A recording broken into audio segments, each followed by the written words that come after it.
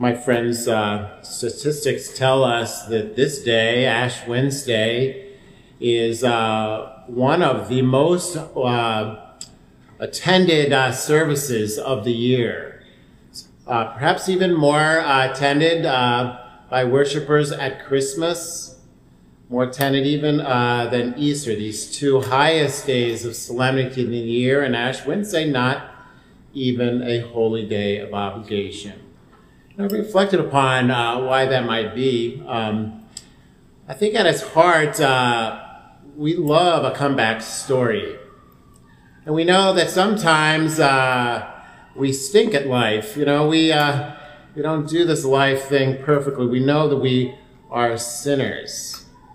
Those words that we will hear when you receive the ashen cross, remember that you are dust, and to dust you shall return. They resonate to us really just somewhere in the core of our being. We know that we are broken. But we also know that the ash is placed on our foreheads, the most visible place of our body, right, in the form of the instrument of torture that won our salvation. It's in the form of a cross. It's the place where Jesus Christ won our peace. This is why I think this day is so attractive to so many. Crowds have been big throughout the day. They'll be bigger even at 7:30 tonight. We love a comeback story. We know that we're right in the middle of it. And so we come here recognizing our sinful nature, wanting to do better, wanting to, as the prophet Joel so beautifully said in the first reading, we are coming here to return to him with our whole heart. Do our best to give him our whole hearts, and we'll do that with fasting. We will weep and mourn, as Joel says, primarily for our sins. We will rend our hearts here tonight, not simply our garments, and we will return to the Lord, because there we know is where peace and joy is truly found. And today, this Ash Wednesday, as we begin our Lenten journeys, we will blow the trumpet, and we will proclaim a fast. We will call this great assembly together, and we will beg the Lord for mercy. Be merciful, Lord, for we have sinned.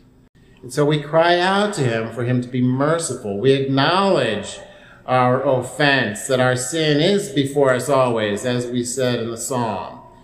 And we ask him to create a clean heart for each of us, a steadfast spirit we desire. We want him to renew it within us.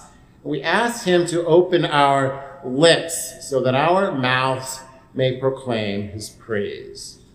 Paul goes on to speak of that same sort of theme, opening our lips, when he speaks of us all becoming ambassadors for Christ.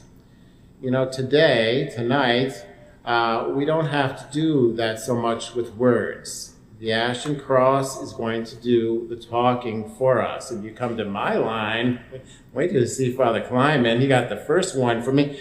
If you come to my line, you're going to get a big one, because that's why we're here. I'll do my best. If you have a big forehead especially, you will have a big Ashen Cross on your forehead, and you will be an incredible ambassador without words.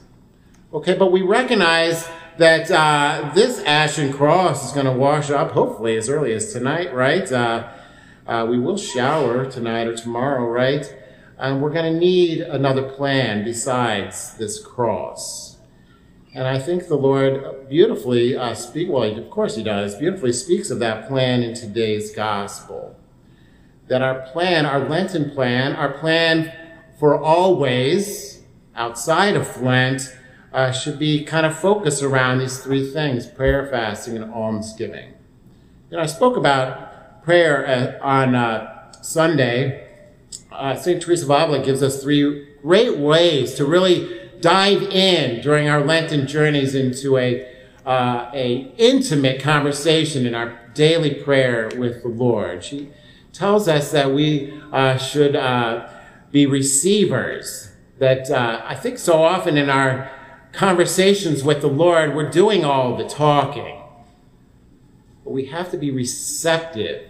If we're always broadcasting, it's hard to be receivers of the lesson, the grace that the Lord wants to give us. So this Lent, we will spend more time in our prayer life in silence, receiving, listening to what God has to say to us as we meditate on his word, as we speak to him of what is going on in our lives, and then stopping to pause and listen. Secondly, she says we ought to be very generous with our time and attention as we speak to the Lord, literally morning, noon, and night, each day in our prayer. The more generous we are, the more of our heart and mind we give the Lord to mold more perfectly into his image and likeness, the greater levels of peace and joy we will find. And then finally, she speaks about detachment. And it's not simply speaking about the worldly detachment. We're going to be doing those sorts of things. But in our prayer life, if we could be detached even from our phone, I think we rely on it for so many good things. Like we have the Halo and the Amen app on there. We're using it perhaps as a tool in our prayer life. But this Lent, we need to have some time in our prayer where we set it aside and we are truly detached from even the apps that are helpful for us. We're detached from the technology, but we're also detached from the worries. We're detached from our to-do lists. We're detached from everything during this intimate conversation we have with the Lord each day. Prayer, fasting, and almsgiving. Fasting, we're all going to give up something, right? This Lent. We have already today been fasting and abstaining from meat. And so we're going to deny ourselves. And the intention for each of us this Lent in this fasting, this denial of beer or chocolate or whatever it might be, social media, will be so that we can become more ordered. When our intellect, it is our highest power. Sometimes we don't live as that's the case. But when our highest power, the intellect, tells our lower passions that I'm going to deny this human person, this particular good, well, then they learn to fall in line and we become more ordered. That will be the intention of our fasting throughout our Lenten journeys. And finally, this almsgiving, we will have that same intention, peace. Peace to our brother and sister in Christ. You know, the Bishop's Lenten appeal, I mean, we're being bombarded, right? This is easy peasy, right? It's just an easy way to give back to the poor.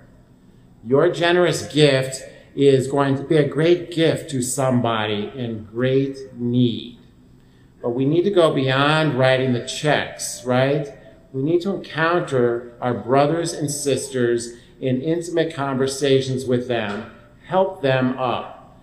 They're in need, you will be in need, so we need to lift each other up. And this is how we can give alms, give of our time and our talents.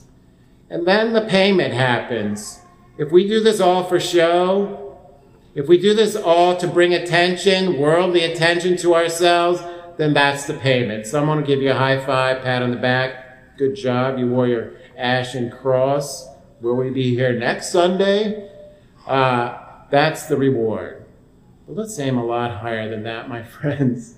Let us have the right intention. Heaven. And let's bring a whole bunch of people with us. The payment that the Lord wants to give us is peace and joy and ultimately eternal life. So let's come here with those intentions. Let's open ourselves widely to the grace, and may God be praised. Amen.